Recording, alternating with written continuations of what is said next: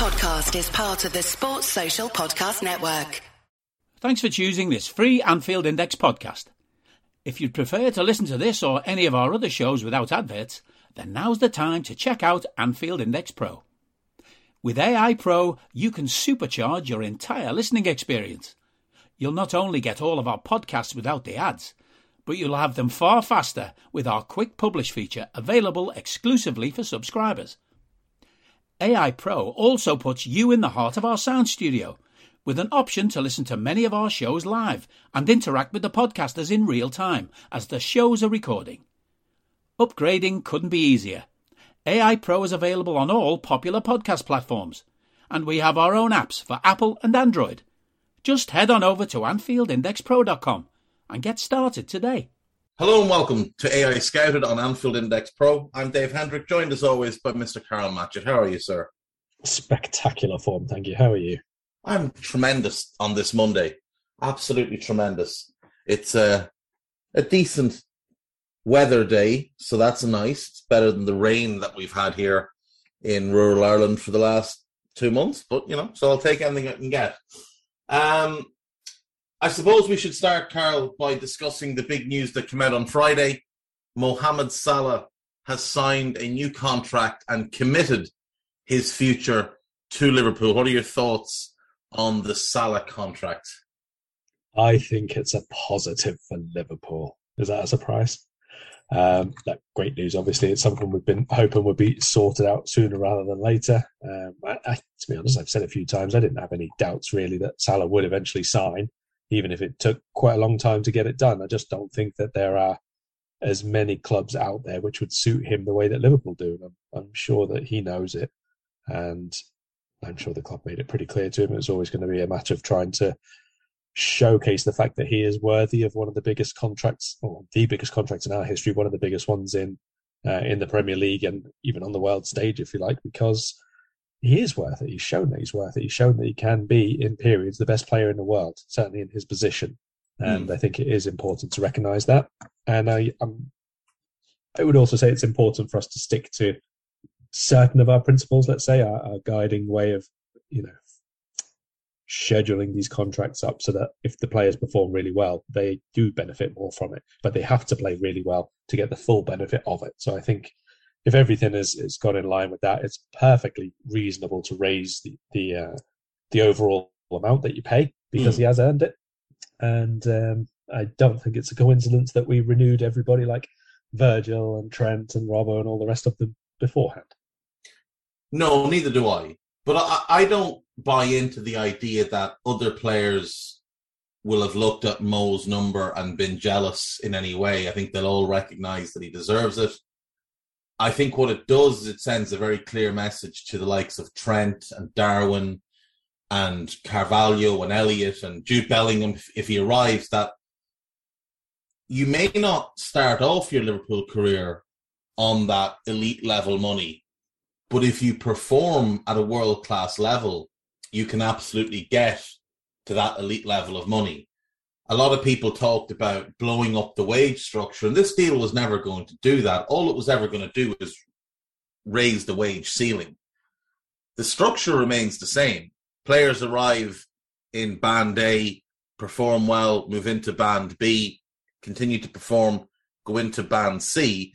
And I think Virgil probably tops out Band C on about 250 grand a week. And now they've created a next band, that elite level, and it's largely going to be for attackers type of money, which Salah now gets. I think it's a very positive move for the club. And like I say, it sends a message to Trent and Darwin, who are, on that 140, 100 to 160 grand a week type money, that if you continue to perform, your next step could be Virgil level money, 250, but then you can still go further than that if you continue to perform. And the same thing to Jude Bellingham. We're not going to give you 300 grand a week to come here, but we'll give you 150 on a 5-year deal. And if you perform really well, then after 3 years, there's no reason we can't bump that to 200 grand a week. And if you continue to perform, you go to 250. And if you continue to perform and you're becoming one, or you are one of the best players in the world in your position, then potentially you could earn 350. So it does, I think, make us a more attractive proposition to players as well, and to players who are at the club already and looking at their long-term future and thinking, well, can I secure that type of money here? And the answer is now yes. So all of it's positive, and obviously the biggest positive is getting to keep Mo, who's one of the very best players on the planet. Just swept the board for the major awards last season in the Premier League. Player of the Year, Football Writers Player of the Year, Golden Boot, and, of course, the chief assister in the league as well. So, you know, the guy's been rewarded for an incredible campaign. Hopefully it sees him come back with a new spring in his step next season and tear the league apart. And obviously he gets a full pre-season. Then he gets the first part of the season. Then he gets another kind of mid-season pre-season, if you want. And then he can have a run at the second half of the season. And we could see him put together a fairly historic campaign with that lovely break coming in the middle of the season, as opposed to last year when he had to go to AFCON, or last season, where he had to go to AFCON and get run into the ground for a month. This time he's going to get a month to recharge his batteries. Yeah, and quite aside from the physical thing, I think the mental aspect of, you know, losing in the final and the way that it was and all the rest of it was another thing which took a big toll on Salah. And I think that's, again, it might be a little bit, you know, disappointing when the World Cup's on, but he's not going to have any kind of mental new disappointment, let's say. You know, if, I don't know, Egypt go out in the last minute of a game or something like that, and again, it's really disheartening and difficult to take and all the rest of it. None of that will apply. It should just be, you know, a bit of a reset, a refresh, and an opportunity, like you say, to put together, hopefully, two halves of a very, very good season indeed. Exactly. Now, we have a question in Discord that is somewhat more related in terms of the potential of a system shift or a shape shift for next season. So it comes from James. He says, obviously there's a lot of discussion about us potentially switching to 4-4-2 or 4-2-3-1 with a two-man midfield next season. What I was wondering is how that would work with our current system of the fullbacks pushing so far up. I know it doesn't always happen, but one of the premises of our setups is that the wide eights cover for the fullbacks when they push up. How would that work in a 4-2-3-1, for example, without limiting Trent and Robbo's creativity? How would the sixes do the same job without leaving the middle exposed? So if we look at this past season, we look at that right-sided number 8 role, which is the one that would change. This past season, that role was largely a 10 right-wing role. When Henderson played it, he was playing as a 10 or wide on the right. When Elliott played it, he largely played wide on the right. When Naby played it, he largely played it as a 10. Trent is no longer getting as high and wide on the right. He's almost tucking into a right-sided 8 role, and his playmaking comes from that sort of area. I don't think 4-2-3-1 affects that. I don't think 4-4-2 affects that. I think he can still do that role. And if it's a 4-4-2, whoever's on that right wing can play a bit narrower. If it's a 4-2-3-1, depending on who that right winger is, and it could well be Mo, I think it just functions similar to what we saw last season. I mean, I think that if we do go to a double pivot midfield, I think it will come with another alteration as well, because a lot of this will depend on how they want to use Trent, because we've seen it's not so much the midfield which changes to get more out of itself. It's been over the last, I'd say, 3-4 years, the midfield changes to allow for how a couple of other players or other positions are going to be developed and be evolved, I suppose. I mean, when we played with the diamond for a little while, and then you saw how the midfield was a little bit narrow at times, so that the fullbacks and wingbacks could really push on out wide. But last season, it was much more about getting Trent into those sort of central areas at times. He was playing from that sort of 8 role almost, if you like, at times. He wasn't so much on the overlap. So again, if you're trying to get Trent into that similar central sort of zone, not right in the middle of the pitch, but the right channel, let's say, you probably don't want the double pivot, 2 centre mids sat there next to him, really. You need one of them to be a bit more dynamic, either on a little bit of a wider overlap, or one of them is allowed to push into the 10 zone and one of them sits alongside Trent, or maybe it's just going to be the Fabinho, whoever it is the one who's always covering, and Trent is actually allowed to be a bit more attack-minded. It's a big tactical evolution to go. Trent goes from right back into centre mid, and then when we're sort of trying to attack, he actually pushes on into the 10, and the right-sided midfielder will cover him at right back, all that kind of thing. It can be done because obviously we have great players and great coaches and all the rest of it, but that's a big step. So I do think that it's going to depend on how we use Trent, where Mo is going to play. If we go to a 4 attack, let's say, one way or another, whichever way you want to describe the lineup, 2-3-1 or 4-4-1-1, it can still be very, very fluid with those attackers. And I think that's more the point of what those central midfielders will be asked to do. Because you have to remember that Liverpool's play and the way we dominate matches is not so much necessarily how we recycle the ball and how we play the ball from one side of the pitch to the other. Is where those midfielders and the off-the-ball players are defensively.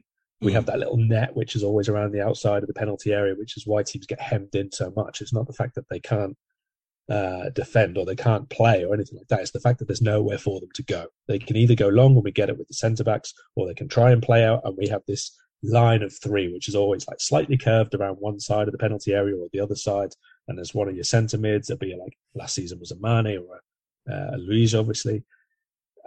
It's very, very difficult to play out through that when they're so aggressive and so up-tempo. So how the double pivot plays in that role will determine, obviously, where Trent goes and where Salah goes and the rest of it. But in turn, how we want Salah and Trent and the rest of them to attack will depend on how that 6 covers in the right-back zone or doesn't. Maybe it won't. Maybe it'll be Trent playing a little bit deeper again this time and trying to, dictate from even more space but even deeper. I don't necessarily think that'd be the best because maybe you lose the crossing angles and so on, but there's loads and loads of different ways to play with your fullbacks. We can have very, very tilted ones where Trent is quarterback and almost from deep, and Andy Robbo is like really, really, really high and wide. And then you've sort of got a bit of an asymmetric attack going on from the other side, which maybe leaves more space for Salah to attack centrally and all the other knock-on things that come with it. It's a really, really difficult question to answer without actually having some knowledge of how at least 2 of those players, namely Trent and Salah, are going to be asked to play next season. Yeah, I think this past season we did see Mo take on more of that right-sided creativity and Trent obviously playing that bit deeper. And at times, especially when Naby played in that third midfield role, when it was the NFT midfield, and Naby basically played it as a 10, the midfield was almost an asymmetrical diamond with Fab dropping, Trent on the right, Thiago on the left, and Naby as that sort of floating 10. Virgil and Ibu was the best pairing for this because they have that recovery pace to drop that bit wider. So you split your centre-backs and Fab sort of hovers in between them, not directly between them, but, 10 yards in front. And that way, Andy Robertson is free to provide all the width down one side. Diaz could play a narrow left wing with Sadio, almost again as an asymmetrical front two, where one is central and one is just tucked on the left-hand side. And then Mo had basically the entire right flank to himself. And he could play narrow, he could play wide, he could start narrow and drift wide, he could start wide and drift centrally. I think it will be, it's not going to be a thing that you look at and think, oh, look at the symmetry here. Look at our right winger and our left wing mirroring positions. I think there's going to be very specific roles for each position where they're asked to do very different things to their counterpart on the other side, Robbo and Trent and the 2 wingers. The question for me would be, do we go for, if we do change it, and like last season, for the vast majority of the season, Thiago and Fab were acting as a double pivot. So if that remains, the question then is that third midfielder, quote unquote, is he going to be someone that plays as a right winger? Is he a right-sided midfielder who plays tucked in and works out right? The way, if we think back to Klopp's first season in charge, we played a 4-2-3-1 of sorts, but Milner played sort of a narrow right side of midfield and worked from there out to provide width, similar to what Kuba used to do when he played as the right winger in Klopp's Dortmund team. He wouldn't start wide, he'd start centrally and work from there out. So it could be that, or it could be a 10 in a 4-2-3-1 with Mo playing wide on the right. Now, I don't know whether you get as much from Mo wide in a 4-2-3-1. I think you'll get more from him narrow as the second striker in a 4-4-2. But, not to put pressure on the lad, given how exceptionally talented Fabio Carvalho is, given Bobby came to us as a 10, given Curtis's natural position is as a 10, given Naby can play as a 10, and given Harvey Elliott's preferred position is probably as a 10, it might make more sense to go 4-2-3-1 with that collection of players battling out for that number 10 position. Diaz on the left, Mo on the right, Darwin through the middle, Fab and Thiago, and then the back four being the back four. So we have four options who could very comfortably fit as the 10. Now, there'd be varying levels, obviously, to what they can give us. We don't have a natural right winger if Trent move, or if Mo moves central, bar Harvey Elliott, but it's still an option. And we don't have anyone who can play that Kuba role. There's no one at the club who can play that to a high standard, who can play a narrow right side and work out to the right wing and provide quality in that position. Naby, like I said, could also play the 10. I think I did include him.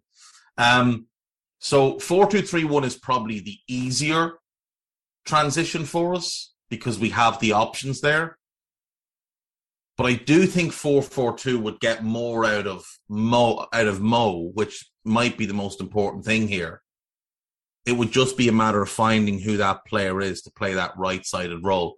Now, I think Jude Bellingham could play that role and excel in it. We've seen in the past players like Koke, and I said this to you before, I wonder if we do something like Atletico did with Koke playing a narrow right side, but having that ability to drift wide and deliver quality from that area, and then Diaz playing a high and wide left. So it's almost like a three-man midfield still, but shifted, and then that left winger playing high and wide on that left-hand side. Yeah, there's so many variations that we can do if we are changing, because we've got a really, really unusually versatile group of players in that middle and final third of the pitch. So many of them have played like at least 3 roles for us already. And Carvalho coming in, there's another one who could probably do the same. So it's very, very difficult to guess at this stage. I mean, we haven't even seen in pre-season, and sometimes in pre-season what we see is not what we end up seeing during the course of the campaign anyway. I mean, we've got the players to, again, go on and play a diamond, to be perfectly honest, and would probably get the best out of people like Mo and Darwin playing in the 2 up front, who you use at the tip of the diamond. Then you've just listed a whole clutch of players who can play there, and Diaz obviously is another one who can come in and play very, very different roles. We've seen him play as number 9 as well. So exactly, and like Mo could play as the 10 in a diamond. He could. It wouldn't be ideal. No, it wouldn't be ideal, but he could definitely play there. I could almost see Darwin playing that more than Mo, to be perfectly honest, in the way that we use it in terms of the ball carrying and the ferocity that he has. But again, Diaz for that role, I could see playing, no question, at least game to game, maybe not every single week. But like I say, at the minute is so varied, the options that we have, even without adding anybody else. And if we do, then maybe that's the final piece of the puzzle. But even in a 4-4-2, I agree that it's not maybe the most natural switch for us with quite a narrow wide players, but even all the ones that you listed as a 10, I think playing in from that side into the 10 zone would be perfectly fine doing it. All of Jones and Elliott and all the rest of them. Not hugely pacey, but when you're not playing as a winger, let's say, coming in from that side to basically a little bit deeper than where Mo has been doing over the last 12 months, and leaving him to do the channel and through the middle, it's not the worst in the world. No, it's not. I mean, look, this will all become much clearer when we sign Jude Bellingham in a few weeks and complete our summer business. Did I say that out loud? We have signed 3 players. We've signed Fabio Carvalho, which we should all be excited about. We've signed Calvin Ramsey. I think he's worth getting excited about. I know he's a right back, and you wouldn't normally get overly excited about a right back, but I do think he's got the potential to be very, very good. And he might be someone that long-term they look at and as someone that could play that right-sided midfield role in a 4-4-2, like that narrow right, where him and Trent could basically swap positions throughout the game. I've said to you before, I would love if we could find a way to somehow get Reece James out of Chelsea.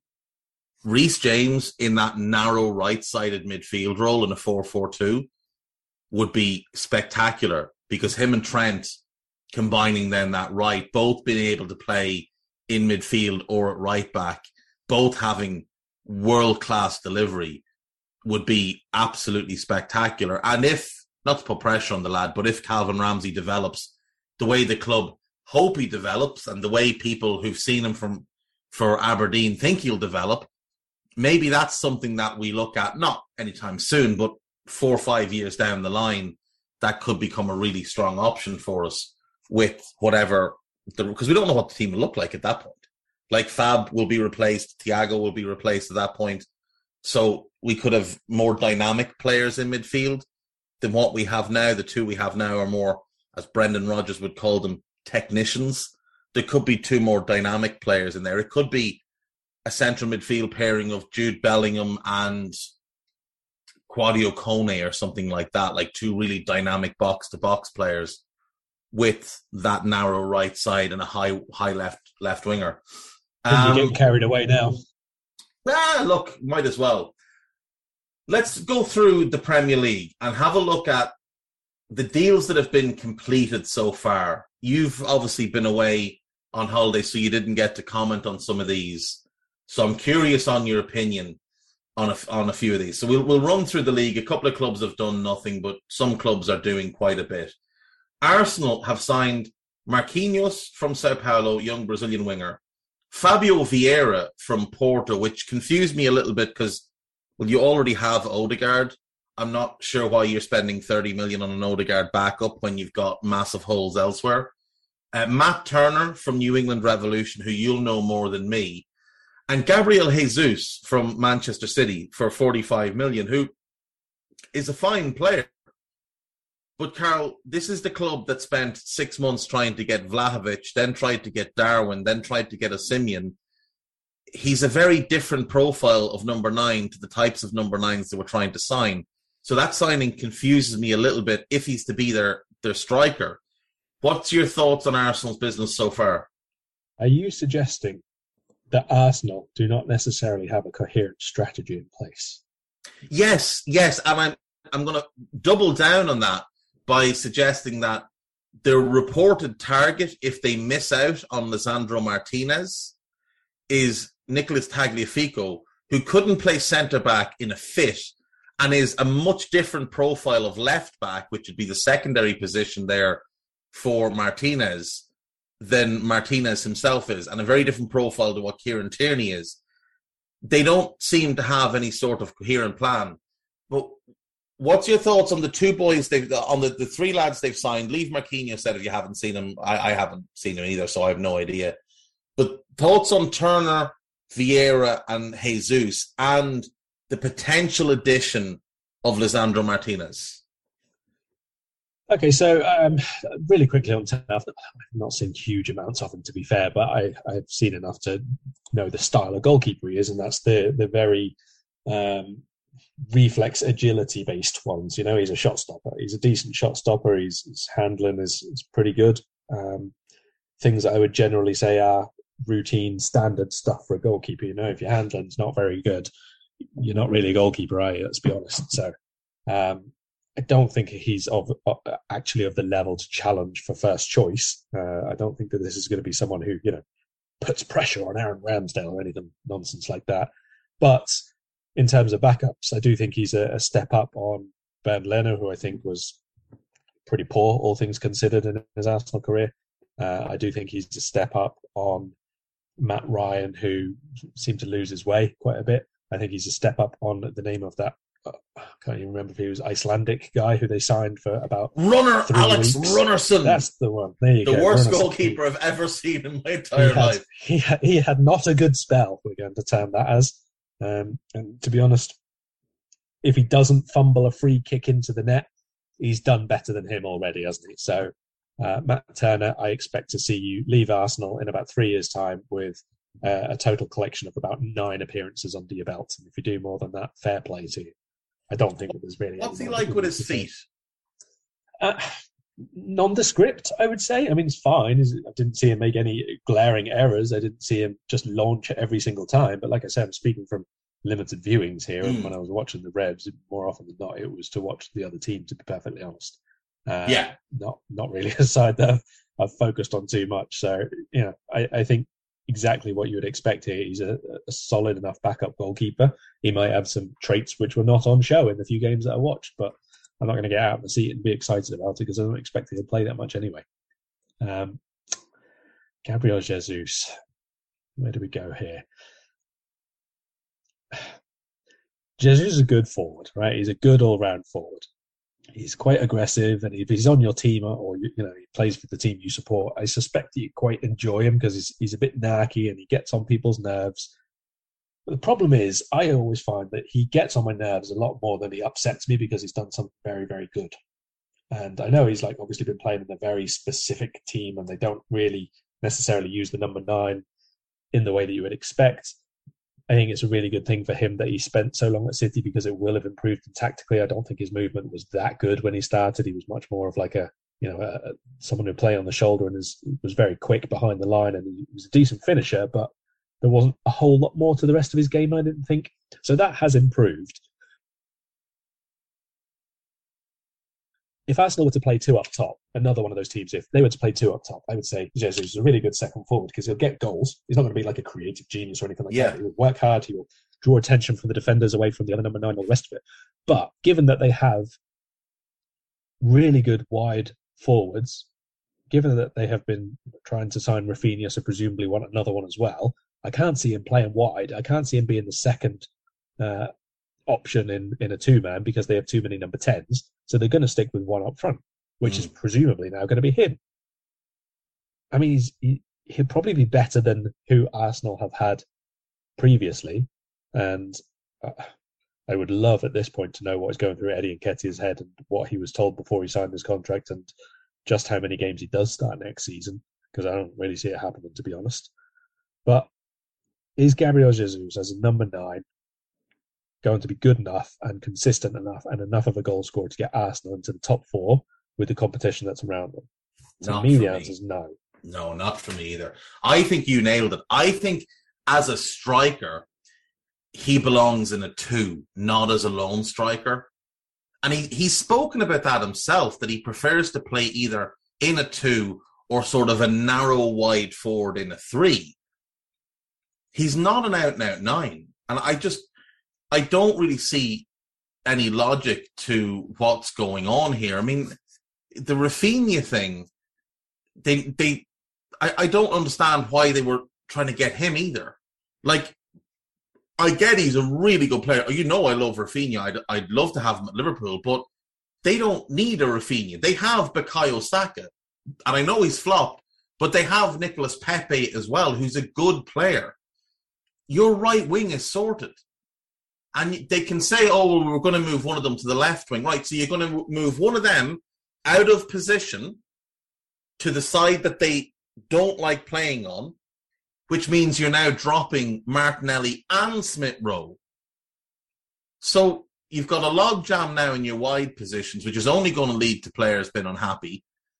And you've got Odegaard and Fabio Vieira in your number 10 position. Buy what you actually need.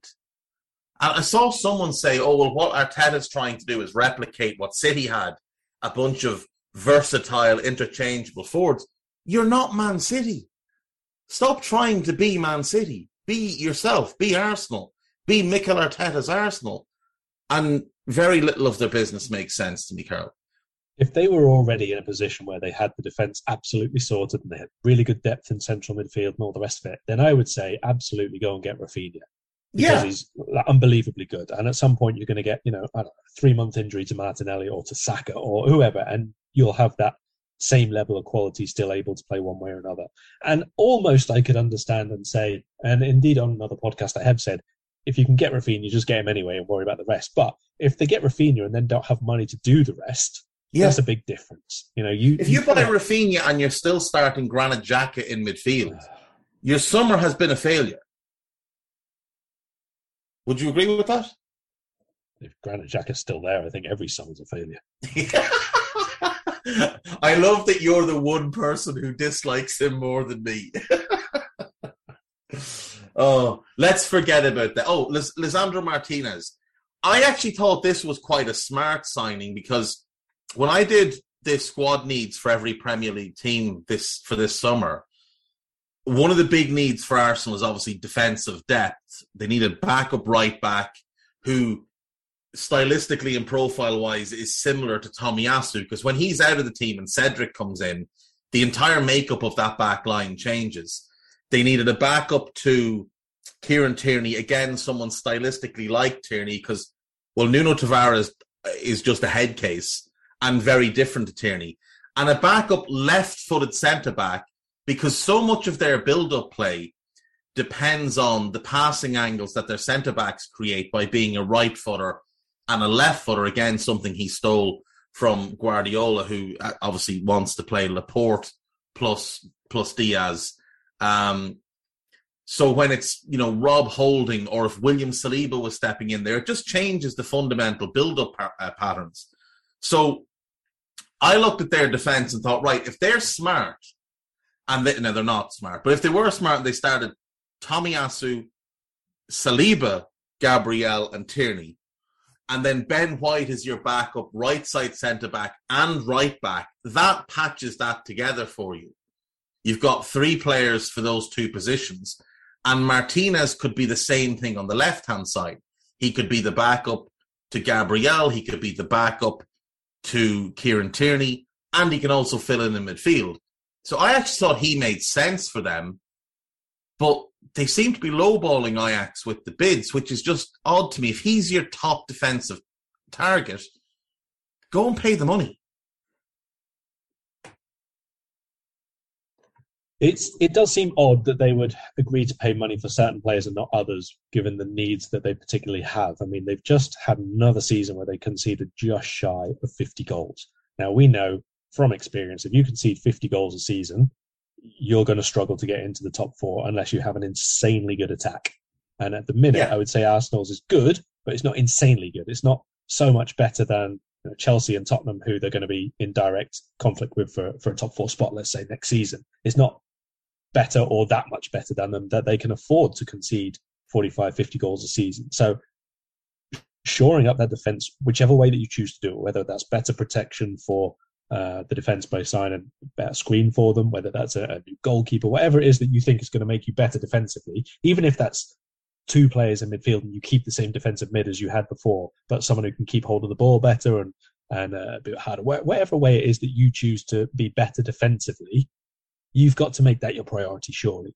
Now, you can say that, obviously Jesus they're paying big money for him because they need the goals. They need another centre forward. They want him for a long-term impact up front and all the rest of it. Fine, but you still have to improve the other end of the pitch, because he doesn't make the difference when Spurs are now adding Richarlison. Let's say they are on par, whichever one you think is slightly better. There's not going to be too much in it, Richarlison or Jesus. So if they have added someone of around the same level and they already had a better forward line than you to begin with, well, you've not made up any ground at all. You've not overtaken them for sure, but you haven't made up any ground. So you have to improve elsewhere. And if Lisandro is their top target, or whoever is their top target, surely that's the one that you've got to be willing to outlay however much you think is necessary to get him. Obviously, everyone's going to have a maximum point, but you need to get that deal done. You paid 50 million for Ben White and 25 million for Aaron Ramsdale. Yeah, you're not some crack negotiators. This is the thing with Arsenal, is that there's very rarely, from one transfer window to another over the last 10 years, any continuation of strategy. No. And no cohesive plan saying this is what this position is worth, or this type of player is worth, or this age bracket of player is worth, or this reputation or international standing of player is worth. There's no consistency to it at all. And that makes it, I think it makes it a lot more difficult for them from a negotiation standpoint, because other teams have seen what they'll do over the last 2 years. They've just loaned out players. There's been very few of them who they've actually sold and made a decent fee on. Even the ones that really Joe wanted Willock to is get the rid only of. one. Yeah, Willock. And that was because Newcastle just went all in on one player, which is Based exactly on what we're one saying loan here. spell. Yeah, but it's exactly what we're saying here for Arsenal. They decided which one they wanted would make the biggest difference for him, and they paid what it took. And that was all they did that summer. And maybe that was a mistake, but they decided on it. And Arsenal have, I don't know what really they're doing here, because like I said, even the players that they've really been desperate to get rid of, they've paid to go away. Ozil, Aubameyang, all those many defenders. So many of them. Mustafi. Scott and Mustafi. And it just shows, like, those are not players that have been there for 8 years. These are ones they bought over the last 5-6 years and so on. Less time for some of them. And people like Nicolas Pepe now. Genuinely, do we think that someone's going to sign permanently Pepe this summer? That's the thing. No, and like, you can loan him out, but all you're really doing is running years off his contract there. You'd be better off just keeping him and using him.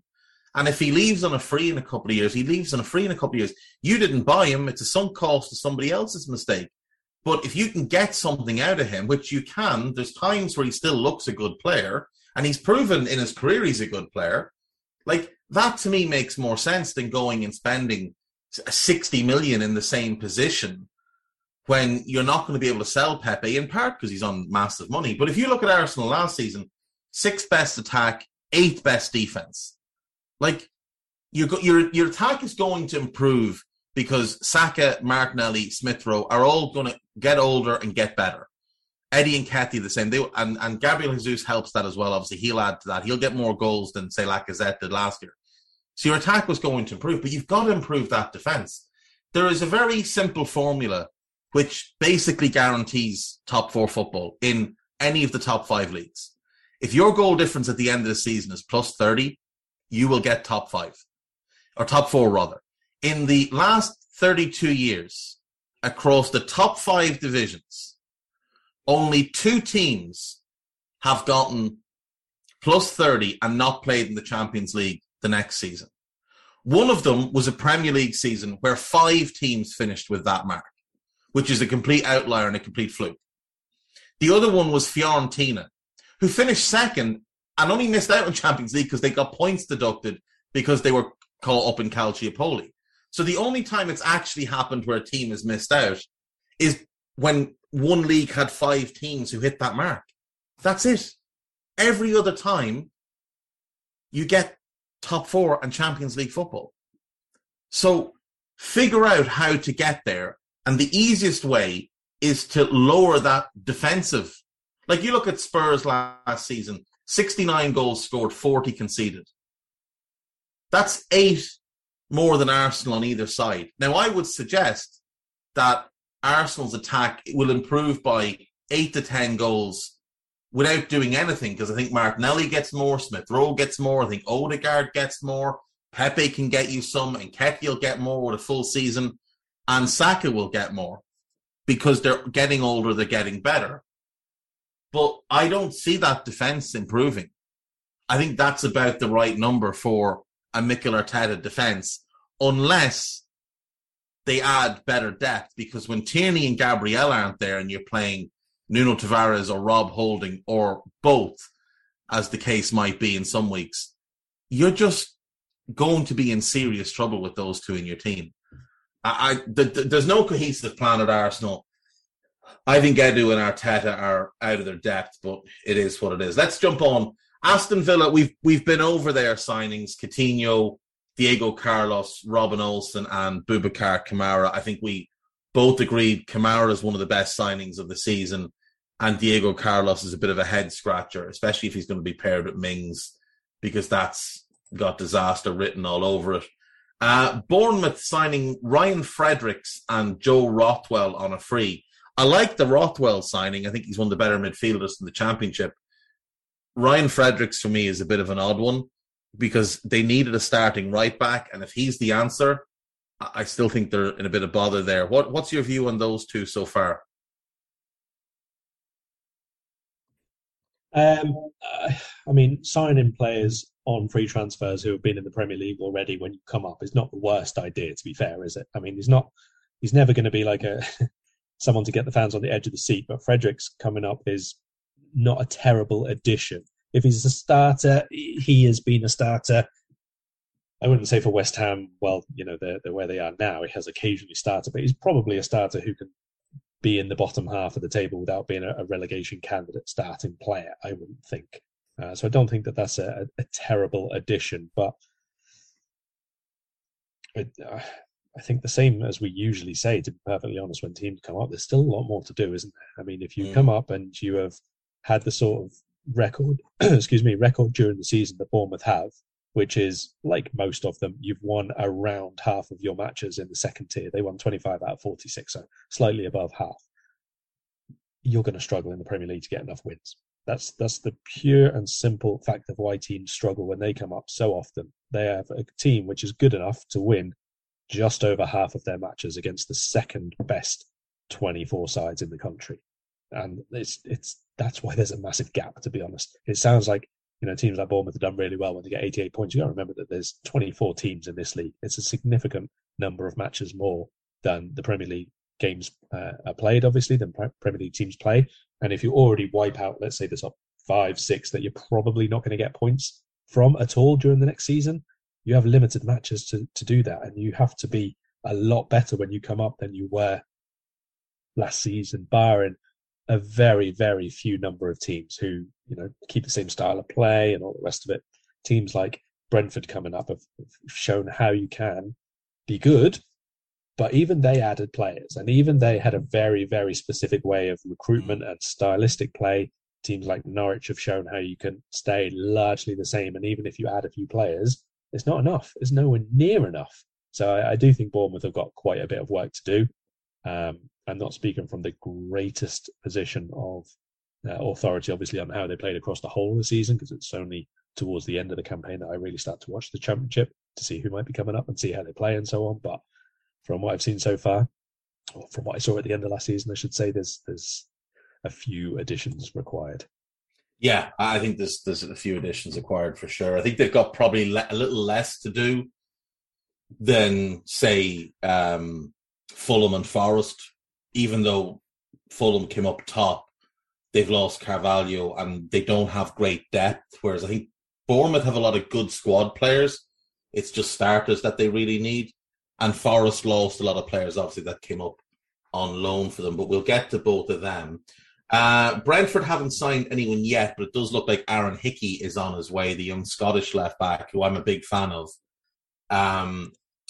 He's one that Arsenal have managed to miss out on because they got so wrapped up in this Lisandro Martinez pursuit that they missed out on their previous top left-back target. So we'll wait and see how he does. We'll wait and talk about him when he lands. Brighton have signed Julio Enciso and Simon Adringa. One is in a kind of a second striker. One is a left winger. Both very talented, but both very young. Don't think they really improved the first team for this season. It'd be no surprise if Adringa found his way out on loan this season.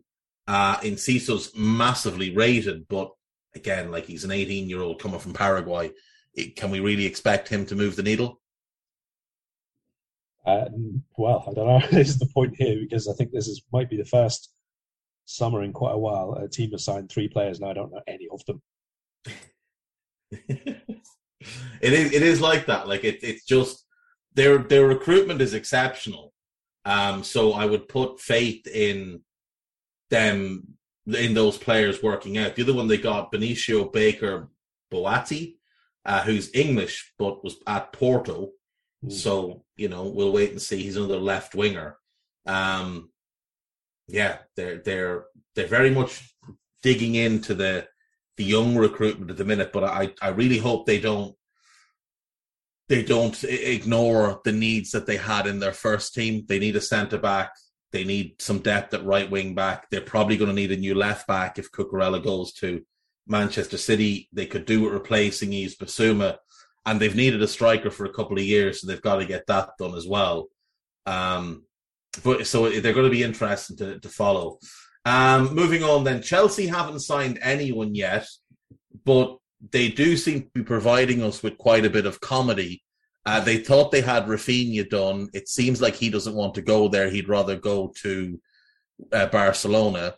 Now they're quite deep in negotiations for Raheem Sterling, which is a signing I like for them, and Nathan Ake, which doesn't make sense to me at all.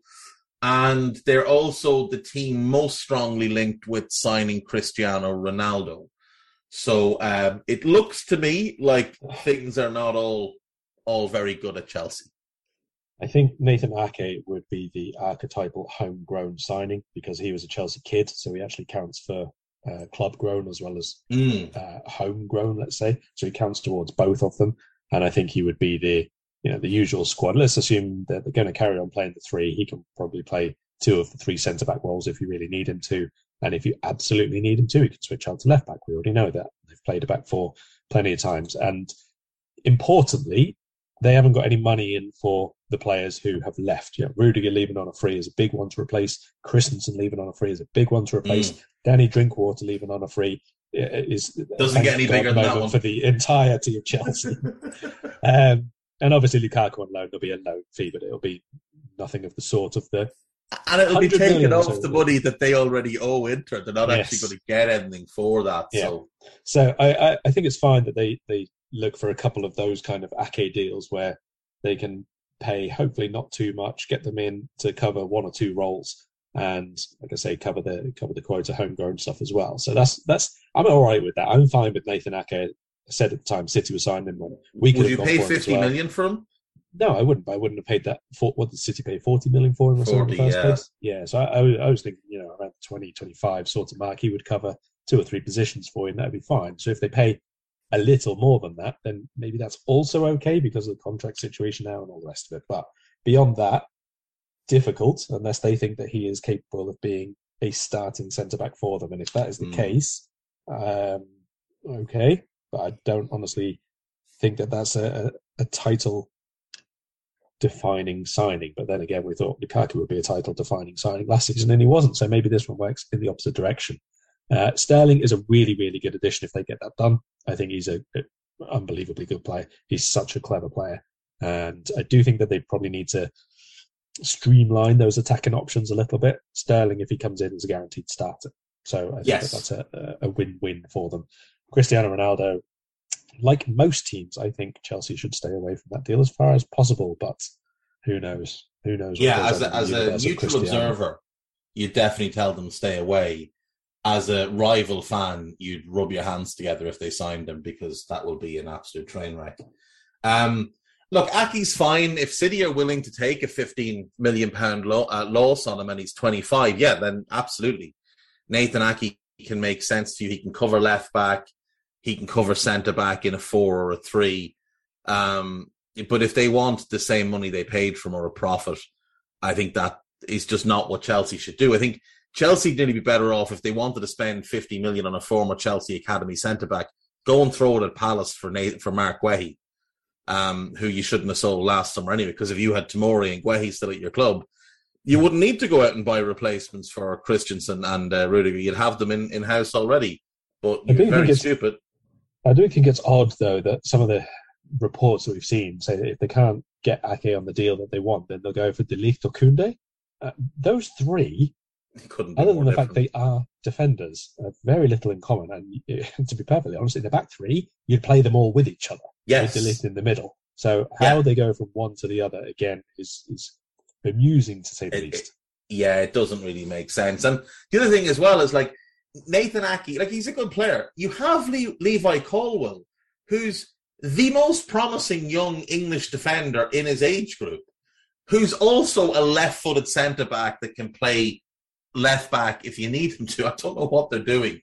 It doesn't make sense. Let's move on. Crystal Palace.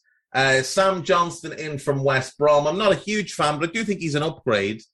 And Malcolm Abui in as a young player on compensation from Derby County. Very talented young winger who turned down Man United to move to Crystal Palace. But the one that they're set to announce this week is one I know you like, Cheick Doucouré. What about Palace's window so far?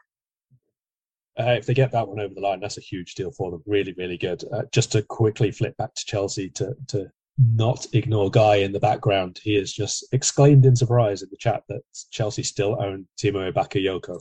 Yes, they do. And he still has 2 years to go on his Chelsea contract. Yes. Although I think Milan have a obligation this summer to buy him. I'm not sure there. It might be next summer that they have to buy him if he's on loan for 2 years. Can't remember. Anyway, the Bakayoko saga continues there. Doucouré will be a really, really good addition for them. I have to say the Palace obviously operate on a different scale to the top end of the league, but their work, their business in the transfer market over the last 12 months has been some of the most fun and interesting to watch. We spoke about them at the back end of last season about how they had such a really good opportunity, a real project opportunity, and they could build themselves whatever way they wanted to be. And I love the way that they've chosen to do it. It's younger players, it's the top championship players, it's given a pathway to players who could go on and be the next thing.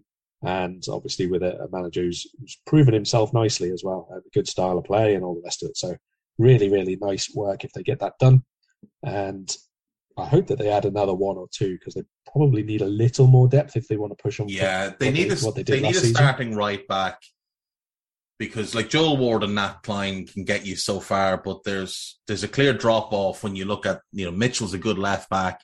They've got a really good centre back pairing. That right back spot is a bit weak. They could do with some depth at centre back. And I would say they need a second one in midfield, because Doucouré coming in replaces Koyata, who's left. Seems like he's going to Saudi Arabia, I think. They need to replace Conor Gallagher as well. Now, they might look for a loan to do that. They might even try and get Conor Gallagher back on loan if Chelsea decide not to keep him this summer. But they'll definitely need a second one in midfield. But I think you're right. I love what Palace are doing. I love how they've gone about this rebuild, completely changing the culture at Crystal Palace, completely changing the mentality. It's no longer just about survival. It's no longer about being happy just to finish, 13th, 14th each season. It's about developing young players, moving the club forward, becoming a more attractive location for young players, like you said, providing a pathway to Premier League football. And that's why you're seeing them get players like Aboué. Luke Plange, I think, is the other one they got in January. This is why young players are choosing this club, because they're looking at Elise, they're looking at Eze, they're looking at, Tyreek Mitchell, they're looking at Mark Guehi, and they're thinking, well, they're all young and they're all starting. And Mark Guehi was 21 wearing the captain's armband last year. And they've got other young players coming through their academy that are going to make the first team grade. I think what you'll also see as well is they will become the preferred landing spot for young players at Chelsea, Arsenal and Tottenham who don't make the grade, who get released. If Palace go in for them, I think Palace will get the majority of the ones they want. So the next time Chelsea do a stupid and they release a Declan Rice, Palace will hoover them up. The next time Arsenal release a high-end young player who just hasn't quite made the grade there, Palace will hoover them up. And players will be more willing to go there. They've just spent a fortune building out a new academy. They've got a good training ground. They've got ambitious owners. And they've got a manager in Vieira who's willing to put his faith in youth. So all of that very, very positive for Palace. One last Chelsea point where we talk about contracts. Good news for Chelsea. Kepa only has 3 years left on his contract at $9 million a year. So congrats on that. Moving on to the EV, James Tarkowski. Carl, is this the smartest Everton signing in 5 years? Yeah, you might even be able to go back further than that, to be perfectly honest. Look, I like some of the work that Everton have done over the last, let's say the start of the January transfer window. And this should be another good addition. They need to figure out how they're going to play on a regular basis and be consistent about it tactically. And they need to obviously add one or two more now that people like Richarlison have gone, that kind of thing. Otherwise, they will struggle again. But it should be a really good platform for them, whether you play him in a 2, which obviously he's very, very used to, or whether you go for a 3 and you use Mikolenko and maybe Patson next season as backups right from the start of the campaign.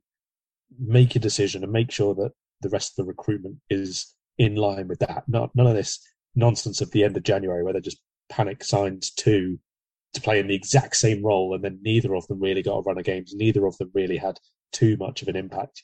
I think now, across this pre-season, you've got to hope that Lampard and the rest of his coaches, and when I say you've got to hope, I obviously don't mean Liverpool fans, I mean Everton, that they can figure out how to get the best out of Dele Alli. Find out now, before you sign any attackers, how you're going to use him. Are you going to use him as one behind? Are you going to use him as a central midfielder? Are you going to be using him as a runner in from the left, as he did a couple of times at the back end of last year? You've got the opportunity now to make someone who can be that good to be a focal part of the team. If you've had 5 months with him, you must by now know his mentality, his frame of mind, how determined he is to get back to that level. He must be fit enough by now. All those things should be taken care of, and it's about the tactics and the technical part of his game. How do you get the best out of him? And if you know that, sign players accordingly. You've got to have an alternative or somebody to play with Calvert-Lewin, because the rest of your nines are either gone, non-existent, or absolute rubbish anyway. So don't be doing things like the Moise Kean absolute farce for 3 years. Things like the Chen Tolson. Theo Walcott. Oh, God. Just forget all of this. Don't go and sign Shane Long now that he's on a free transfer. Stop doing stuff like this. You've got a good player here at the back. You've already got another good player at the back in Ben Godfrey. Find a way to either pair them together and get decent work out of your fullbacks. And if those fullbacks, Patterson probably particularly, because I know Mikkel could play left back in a 4 anyway. But if Patterson, if you're not too convinced about him, you need to find out either the way to use him in the team elsewhere, or to find the right back, because it's not Seamus Coleman at 712 years of age. No. And then work from the back. You've got your platform. Find the way to get Dele Alli involved. Find out the way that you need to have your build-up structure and all the rest of it. Where's Anthony Gordon going to play? Is he going to be a wide forward? Are you going to use him as a wing-back? Are you going to use him as a really aggressive second striker? You've got to figure it out. You've got to be able to now, in the next, 4 weeks or so, 6 weeks really, find the way that you're going to play and get the players in accordingly for that. They've got a really good opportunity here. Everton have got a much, much stronger base for their team than any of the 1, 2, 3, 4, 5, 6. Counting the 3 who have come up, I would say they've got a better base to build from than 6 of the 7 clubs below and above them. Aston Villa, the only one I think are better placed at the minute, obviously. Yeah. But all the rest of the Brentford, Southampton, Leeds, none of those should be able to compete with Everton. You've got to get it right. No, I agree. And if you look at a potential 11, neither of us are Pickford fans, but Pickford in goal, Patterson right back, Michaelenko left back, Godfrey and Tarkowski as a 2 in central defence. Doucouré is one of a double pivot in midfield. You need to find someone to go next to him because Allan is clearly finished. You go Demarai Gray right wing, Anthony Gordon left wing, Calvert-Lewin as your 9, and Dele behind him. In that role, he excelled in at Spurs. That's not a bad starting point for them to start building off. You absolutely need to go and find that holding midfielder to play next to Doucouré. It looked like they were going to sign Harry Winks, and now they've moved on from that. I don't know why. And then it is about, depth and upgrades. So, that team should be enough with some of the decent depth they have there, like Iwobi and Holgate and players that it should be enough to keep them in the division. Now, whether or not Lampard's good enough to keep them in the division, I don't know. But it's not like they need a completely new team. There is the bones of something there. It might be a team that finishes 15th, but 15th keeps you in the division. And that's really all next season can be about for Everton, is staying in the division. Because you're not going to do anything more with Frank Lampard. Lampard is not getting you into Europe. He's not winning you anything. So they need to consolidate what they have, figure out what they have, spend a year figuring out, are Demarai Gray and Anthony Gordon good enough to start? Can Dele Alli get back to the player he was? They've been linked with a move for Lingard, and I have a feeling they might end up getting him. And if they do that, then I don't know how you play him and Dele in the same team. Maybe you play Lingard from one wing, and then that's fine. So if it's Lingard as a narrow right side, Dele as a 10, and Gordon or Gray on the left, that can be okay as well. Andros Townsend comes back, you've got some depth. You do have to buy a backup striker. You've also got to hope, and I mean really cross your fingers and hope that Calvert-Lewin doesn't force his way out this summer as well, because if he does, you're screwed, because there's no goals left if he goes other than Dele. Get that holding midfielder. they've got okay depth at centre back with Holgate and Mina and Keane. You can patch that together. They've got Niels Nkunku as a backup left back if they're willing to use him. Seamus Coleman, like you said, as well past it, but he can be a backup right back. You've got to get a starting holding midfielder and a good backup striker, and then figure out how things work from there. Figure out what the level of these players is. You're not going to have big money to spend. Those days are over now for Everton, with Usmanov gone and with your finances the way they are. Plus, most of your money now getting funneled towards a stadium that your owner doesn't seem to be able to afford. It's going to be a rough patch for Everton. It's just about staying in the division. So each season, that's got to be the aim. Stay in the division. Until the stadium is built and you start bringing in money from it and it can start to pay for itself, you've just got to stay in the division. And it's not sexy. It's not what they want. It's not what their fans will want. But that's the reality of the situation. Let's move on. I really like this one. João Palhinha to Fulham. They needed a holding midfielder. I think they've got one of the better holding midfielders in Europe. I'm surprised that they got him because Wolves seemed very, very keen as well. What are your thoughts on João Palhinha to Fulham? I'm very glad I'm no longer going to have to read the silly rumours that we want him or the boring ones that Wolves want him. That's basically as far as it goes for me. That's fair enough. That's fair enough. I think he'll make it. I think he'll make a good difference for them. I think he's the type of player they need, but they need quite a bit more. They've got to get their work done in the next couple of weeks. They can't afford another situation like the last time they were up, when they were still signing players in the remaining hours of the transfer window, because it completely torpedoed their season. I think we've talked about the Leeds trio: Brandon Aronson, Rasmus Christensen, and Mark Roca. Leicester have done nothing yet. Manchester City today announced the signing of Calvin Phillips.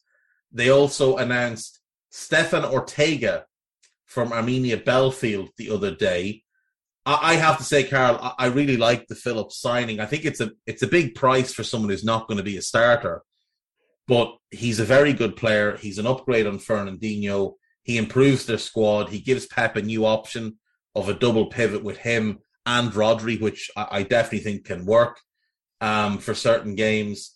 So I think he improves them. Ortega, I mean, nothing I've seen impressed me. He's good with his feet, but I wouldn't. City fans are very excited about this signing, even though none of them had heard of him 2 weeks ago. I wouldn't be overly keen on him. I think the question here is, did Wembley incidents cost Mr. Number 2 his spot as number 2 here? That's really the only interesting question about the Ortega signing, I think.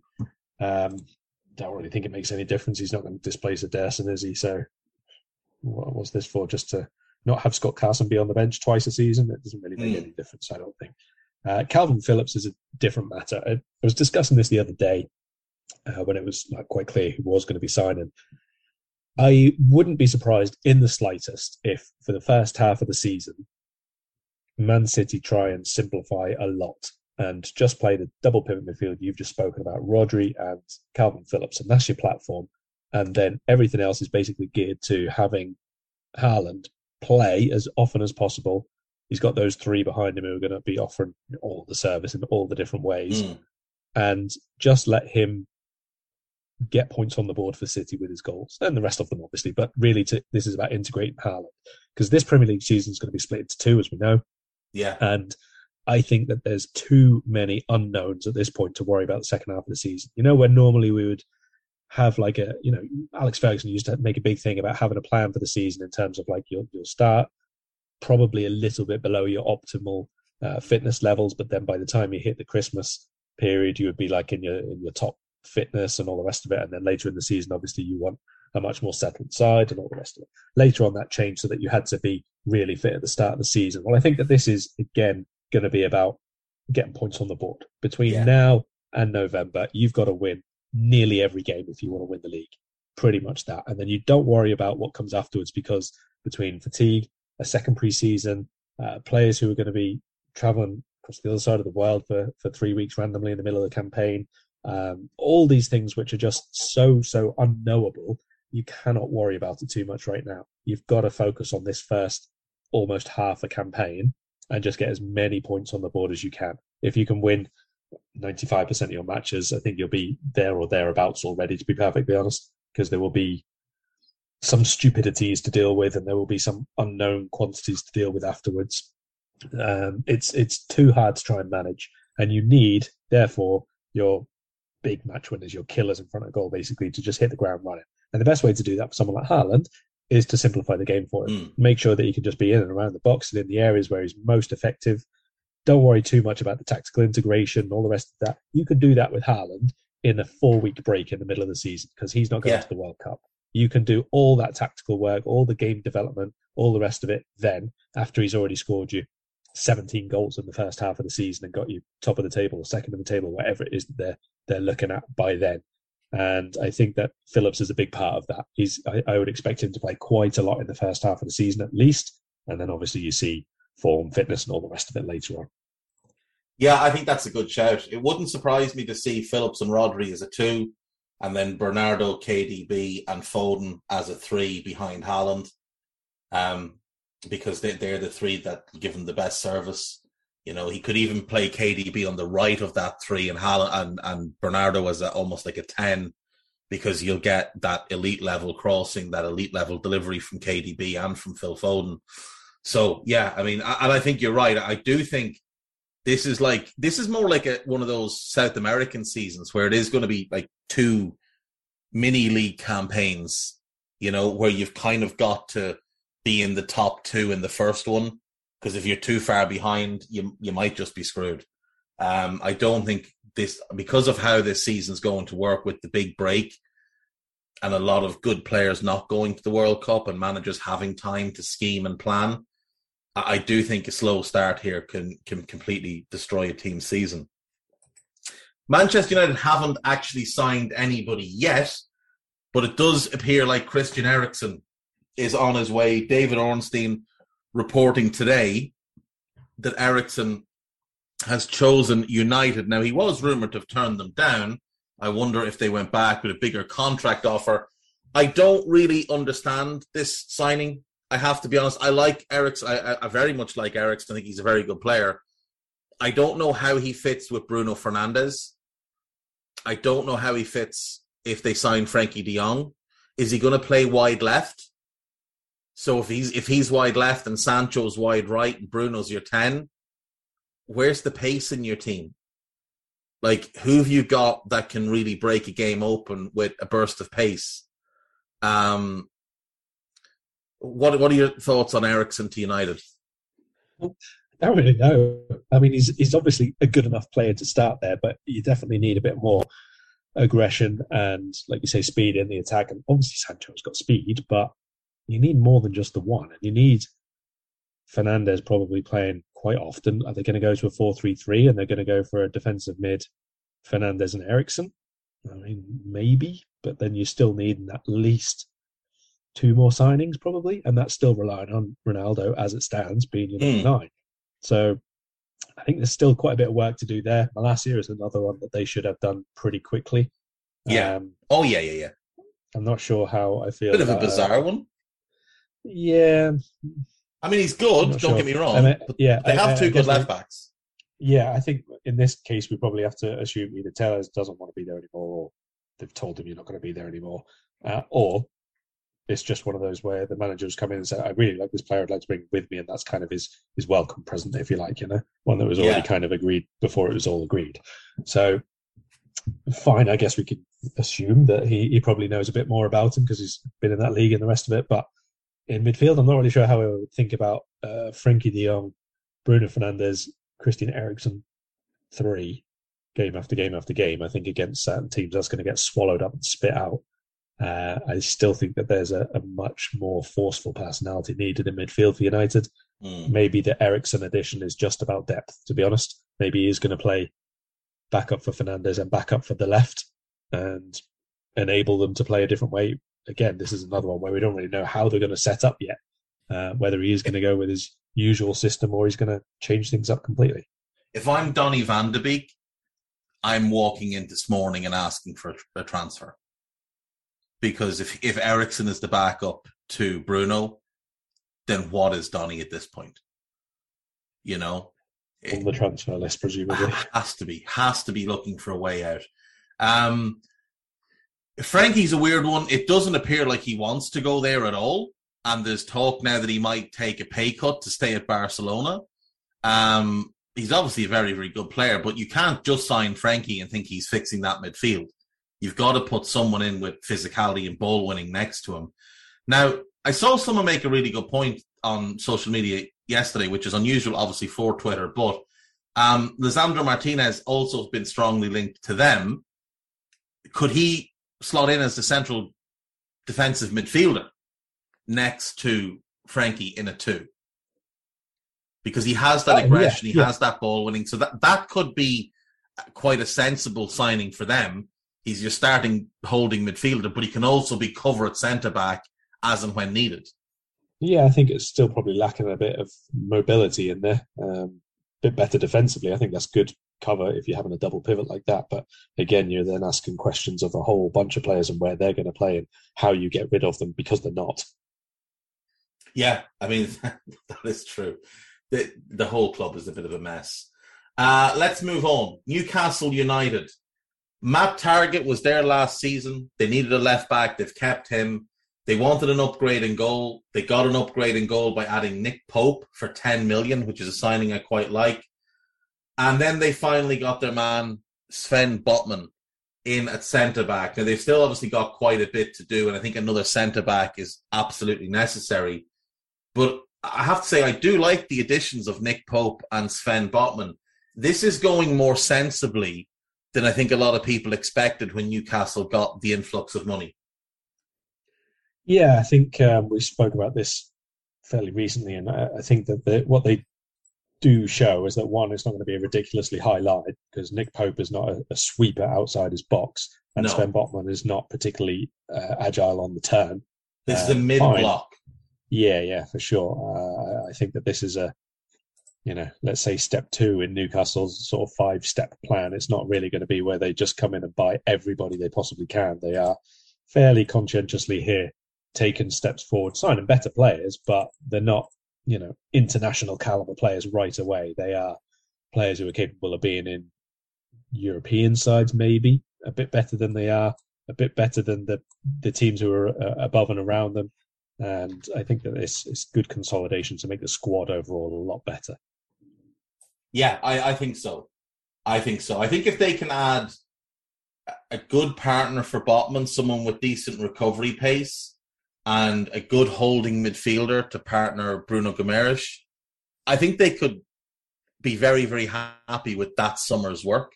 They'd have a new look defence that would need some time to get to know each other and settle in, but would be well balanced because, Trippier has good experience and he's comfortable in a mid-block. Target the same at left-back. Botman and whoever, that then feeds into what Nick Pope is comfortable with. And then a good holding midfielder should see you get a bit more out of Guimaraes. And if it's a Guimaraes holding midfielder, Joelinton midfield 3, that's pretty strong. You're not going to have a ton of goals in the team. But again, this is step 2. This is a long process for Newcastle. Because the one thing I'll give them credit for is they seem to be quite conscientious of the spending rules. And they don't want to overspend because I don't think they want to come under the same sort of scrutiny that City have come under. So they're not going to overspend. They've obviously done well to appoint Dan Ashworth there as well. I think we'll see more of his impact in January and then next summer. But it does look like they've got an actual plan here. How long they stick to it, who knows? But some people thought when Eddie Howe was given the job, they'll bin him in the summer, they'll go big, and they'll start spending a fortune. But that doesn't appear to be what Newcastle are doing, and credit to them. I like the moves they're making so far. Nottingham Forest. Teu Awoniyi, former Red, brought in from Union Berlin, and Julian Biancone of Troyes, who is a He's a right back in a 4. I think he's a centre back in a 3 rather than a wing back. He's a talented player, good, strong young defender. Awoniyi is the big one, though. They've spent big money to get him in, and they've brought in Dean Henderson on loan from United, which I think is a great signing. I think he's a big upgrade on Bryce Samba. They've still got work to do, but I think they're going in the right direction so far this summer. And Nico Williams obviously been strongly linked to a move there. Yeah, I think at both ends of the pitch, they've made really good signings here, to be honest. Henderson's obviously a really good capture for them. We know he's capable Premier League level. But Taiwo Awoniyi as well is a really, really good signing for them. Maybe you remember last year I sort of said that we should probably look at keeping him instead of Origi and sell Origi for contract situation, the types of players they were. But we sold Awoniyi, obviously, and he went on and had a really, really good season again. Very, very good goal scorer, good in one-on-one situations, very, very strong on the ball and holding off defenders. But his link-up play is also really good, and his movement very clever as well. He benefited a lot from playing in a two-man attack a lot of the time as well, which last season Forest did. So presuming that they stick more or less to the same type of systems that they had quite a lot of the time, he should be really good for them. I'm quite excited to finally see him in the Premier League. Yeah, me too. I think the biggest thing for them so far this summer is also the extension of Brennan Johnson, who is one of the better young players in the country, and I think had a lot of clubs sniffing around him. Yeah. So to get him locked up long term is really good, and he could play with Awoniyi. He could play to one side of Awoniyi and maybe Sam Surridge on the other side, and that could be a 3. Or they could play Surridge and Awoniyi with Johnson behind. 2 of them could start, 1 could come off the bench if they get a number 10 in. This is good business by them. They're doing things the right way, and they're not overextending themselves, and they're filling their positions of need. Moving on then to Southampton, I've got to say I actually really like what they're doing. They're going young, similar to what we've seen Palace do, similar to what they did themselves a couple of summers ago when they brought in Salisu and Diallo. Gavin Basunu is Ireland's number 1. He's a really good goalkeeper arriving from Manchester City. Matthias Liz is a young Polish goalkeeper. He's come in from Altay in Turkey on a free. Armel Bella-Kotchup is a very promising young centre-back. They needed another centre-back because they had Bednarak, they had Salisu, they had Leanco. They needed a 4th one because Jack Stevens just doesn't cut the most at a Premier League level. This guy has absolutely the potential to become a starter for them. And it looks like Romeo Lavia, the young Manchester City defensive midfielder, is on his way as well, which was another big need for them because they only had 3 central midfielders last year. Romeu, Ward-Prowse and Diallo. This gives them the 4th one that they need. It gives them a very, very high upside young player who has the potential to go on and be, I think, a top-class player. Only 18, doesn't turn 19 till January. I really like what they're doing here.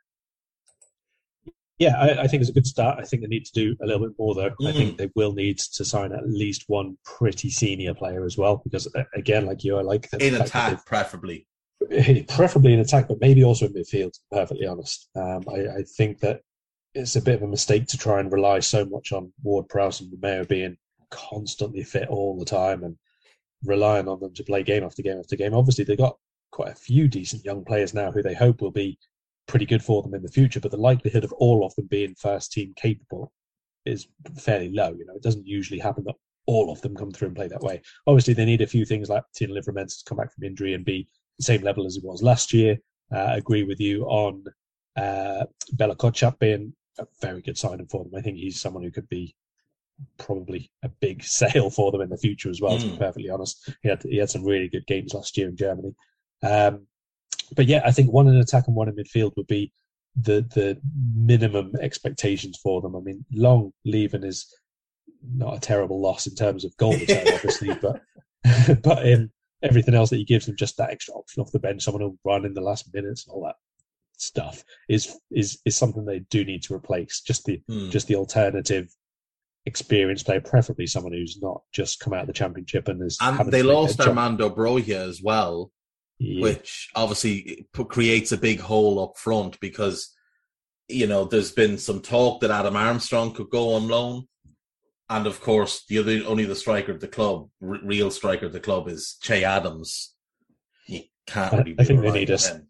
No, I think they need a starting 9 who is an already top flight level senior player, and I think that they need to add another centre mid, to be honest, to stop these terrible, terrible runs that they keep having with like 7, 8, 9, 10 games where they can barely buy a goal, let alone a win. But of course, the biggest thing that they've done this summer is finally solve that goalkeeping riddle, and hopefully we no longer have to have the same conversations about which one of the 17 goalkeepers are going to be rotated in this week. Yeah, agreed. I do think there's some decent hope there for them in terms of, like, I think they've got a lot of faith in Will Smallbone and what he can become for them. So I'm interested to see if he gets much run. That kind of more attacking part of the midfield, you know, they play that box midfield, the more attacking two, I think might benefit from a signing as well. You know, they've got Nathan Redmond can play in there, Gineppo can play there, El Yunusi plays in that role, Stuart Armstrong plays in that role, but nobody has really made one of those two positions their own and nailed it down where you look at it and think that's an every game starter for them. Like, you look at their midfield, Ward-Prowse and Romeo, that's been the two. They'll be expecting a big step forward, I think, this season from Ibrahima Diallo in terms of, you know, his ability to play more regularly. He's now 23. Smallbone, I think they're expecting a lot from, and obviously they bring in this kid Lavia. If you want to add one there, but I think they've got to add in that next line as well, and then get that 9, because otherwise you're going to be relying on Che Adams and Adam Armstrong. And while they're both talented, I think Armstrong is best with a striker, and it wouldn't surprise me if Ben Brereton Diaz becomes a target for them, because him and Armstrong were really good together at Blackburn. And then Adams can be your third striker and he can play with either of the two. I think that's fine. Moving on then to Tottenham. Ivan Perisic, Fraser Forster, Yves Bissouma, and Richarlison. I like the Perisic signing, though I'm not sure it was necessarily needed. I really like the Bissouma addition. I think that's a really good one for them. Richarlison, in terms of what he is as a player, is a really good get, because he can be the backup to Son. He can be the backup to Kane. He can play with both of them in a front three, though I think Kulusevski should remain the starter. So I do really like him, but I'm not sure I like him at 50 million when it appears like that might have been your centre-back budget, and now you're going to bring in Clement Lenglet on loan as opposed to Josko Gvardiol, who was your original target, or Pau Torres.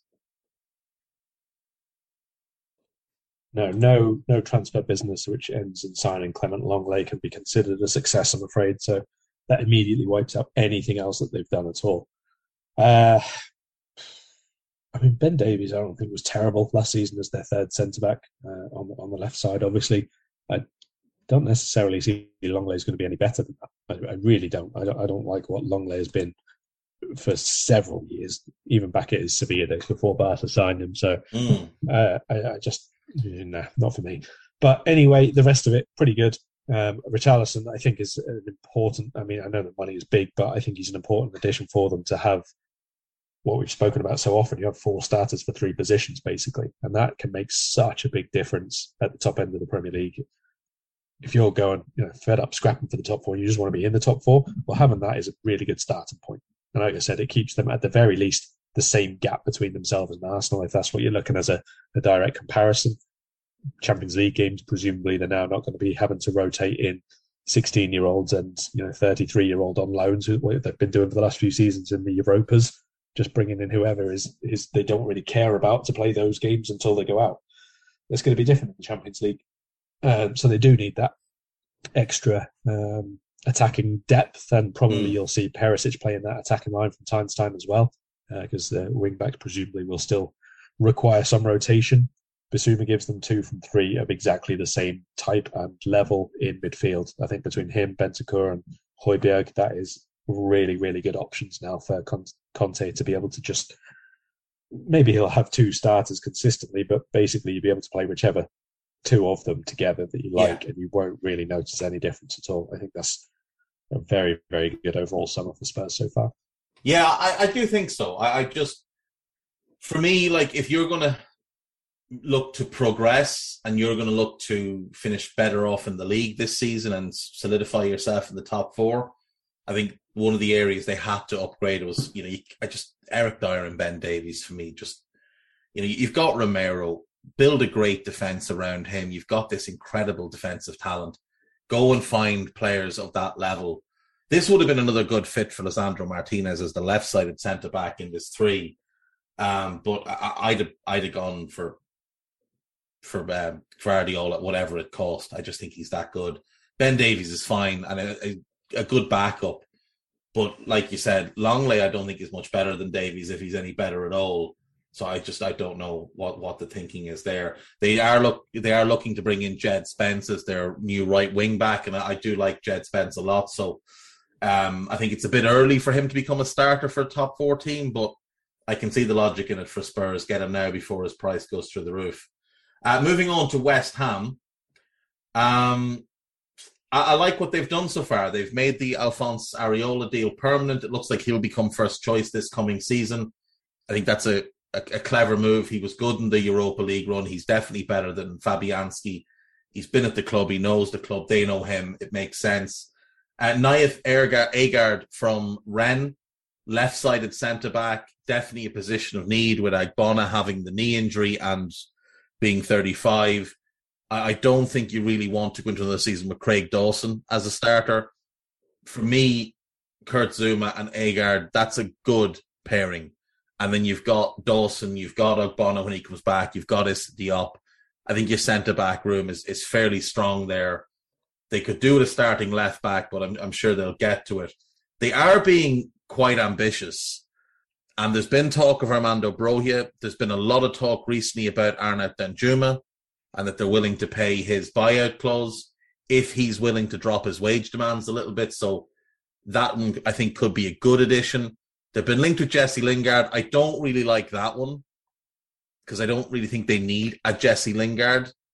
I think if you get Danjuma and you've got him on the left and Bowen on the right, and then whether it's Antonio or Broja or someone else up front, I think the type of 10 you need is more that Fornals, Benrahma creative type who can keep things ticking, get the ball progressed into that final third and leave the runners and the goals to those wide areas. Jesse Lingard doesn't offer creativity. He's just a runner who gets the odd goal. Yeah, I mean, I'd be quite interested to see how Agard gets on because I like him as a defender, but we've seen quite a few decent money, quite good name players coming into West Ham and not really make themselves starters. And for a number 10, I think that they already have the one that they need to use, and they're not really used him so far, to be perfectly honest. So, I think you need to start using some of the players who have been there from last summer who didn't really get too much of a look in. So you don't want to be going into another season with Dawson playing centre-back regularly, but I wouldn't be outrageously surprised if it's the case, to be perfectly honest. Areola, like you say, I think is a really good keeper, and I think this probably 2 years past the time when he should have been a starting keeper somewhere anyway, so hopefully it does finally happen for him this year. One of the ones they've released, actually, Yarmolenko, I think he'd be the type of player like Southampton I could see signing, like for free, plays in either one of the wider roles or as your second forward as well. I would say that would be the worst kind of addition for them to make. But he is the type that West Ham need to replace now as well. Like you say, someone who can play either wide or through the middle, or you just have an out-and-out new number 9, and then Antonio goes back to being the one who can play wide or through the middle, because let's not forget that's what he was to begin with. Yeah, that's a good point. Big loss for them in terms of young players. Sonny Perkins, young attacking midfielder who they had enormous hopes for. He has left the club after turning down a contract extension, 18 years of age. Rumours that he could be going to Spurs. He's been linked with a couple of other clubs. He's also been linked with Palace, and it wouldn't surprise me if Palace were very keen to get him in to add to that core of young players that they've been adding. West Ham were very unhappy about this. Yeah, really unhappy. Very, very unusually strong statement for an 18-year-old, a teenager leaving the club. And, I thought it was a little bit unprofessional from West Ham, to be totally honest. Well, I mean, that's nothing new, is it? Let's be perfectly honest. But no, I think it's making it clear to the fans, isn't it? Because he was highly regarded by them, not just the club. They were excited to see someone like him, and with what's his name, Ngakia as well, having done the same thing last year. I think they were probably keen to not be put in the position where, you're not providing the pathway for these young players to come through. They're making it very, very clear that they think it was untoward and that his head was kind of put where it needs to be by his representatives and everything. Before we move on, do you know what Kurt Zouma's middle name is? Oh, I did know this. Go on. Happy. Happy, that's right. Kurt Happy.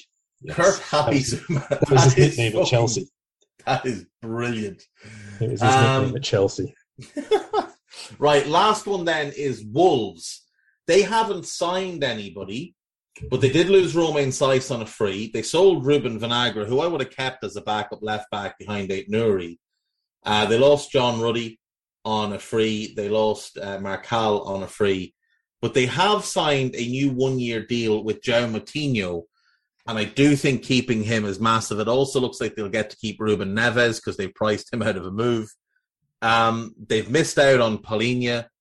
They've got work to do, but I think Moutinho staying, Carl, is massive for them for at least one more year.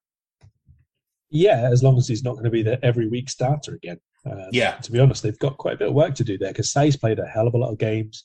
Keanu Hoever is left on loan as well.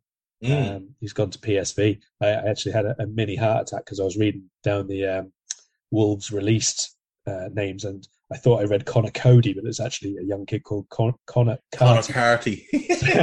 I did wonder what had gone on for a brief second, but no such scares there for them. But yeah, Hoever obviously not a starter, but filled a position on the bench, was a backup wing back for them. So when you consider Marcal played left and left centre for them, he played right side for them, Saiss played centre back a lot for them. There's quite a lot of work there to be done. Yeah. My assumption is that Nelson Semedo and Aït-Nouri are the starters, and Johnny Otto is just seen as the one who can be the third fullback who plays both sides. But like I said, I would have, if you were letting Hoever go on loan, I would have just kept Johnny as the backup right back, and I would have kept Ruben Vinagre because I think, you got 9 million for him, which is a decent fee, but he's a really good left back. And if you had him and Aït-Nouri, I'm not sure many clubs would have a better left back situation than that. I like Vinagre, but also if you're relying on Johnny, who's had 2 ACLs, to be your backup for both sides and wing back with the demands on that role, and you have nobody else, that's a ridiculous mistake, to be perfectly blunt. Agreed. They don't really seem to be putting Bruno Lage in the best position to succeed, which I think is a mistake because I think he's a really good manager. Maybe this is the year he's trying to go to a 4, and this is a little bit of restructuring. They just haven't managed. It's possible, but are you trusting Connor Cody in a back 4? Because any previous iteration of Wolves with Connor Cody in a back 4 was an absolute mess. He's gone back to his old position of DM. Oh, that's not a bad shout. Maybe I'm making all this up on the spot. Him and Neves will be a bit slow, but it could work. I look, for me, this is just a season to move on from Connor Cody, make him a squad player. You've gotten what you can get out of him. He has been a liability the last 2 seasons, so I don't know. It remains to see what else they do, but like you said, they've got a lot that they need to do. And for them to lose out on Palhinha, I think is a big blow. I think he was one they were really keen to get. Right, that is it. We will leave it at that. Anything you've got coming this week you want to plug? No, we'll do lots more summer content though for everything, transfers, tactics and everything else. We've done a few of the Discord questions already as well, and I think we've got another one to do specifically on the Discord questions, an entire podcast of it. So if people want things answered or spoken about over the summer, get to us on there or on Twitter. Exactly. Follow Carl on Twitter at Carl Matchett. Follow Guy Drinkle at Guy Drinkle. I'm at EPL Index, and that's us for today. See you next time. Bye-bye. We hope you enjoyed listening to this Anfield Index show. Please be sure to subscribe to our channel so future podcasts find their way to your device automatically. There's nothing quite like fan engagement, and we'd love to know what you think of anything discussed on this show. The best way to get in touch is over on our free Discord community, where both podcasters and listeners debate the hottest LFC topics 24/7. Sign up free now at AnfieldIndex.com/Discord. You won't regret it. You can also follow us on Twitter at Anfield Index And find us on Facebook by searching for Anfield Index. Oh, and before you go, we'd love it if you could leave us a 5-star review on your favourite podcast app. It only takes a couple of seconds, and it means the world to the people who create these free shows. Sports Social Podcast Network.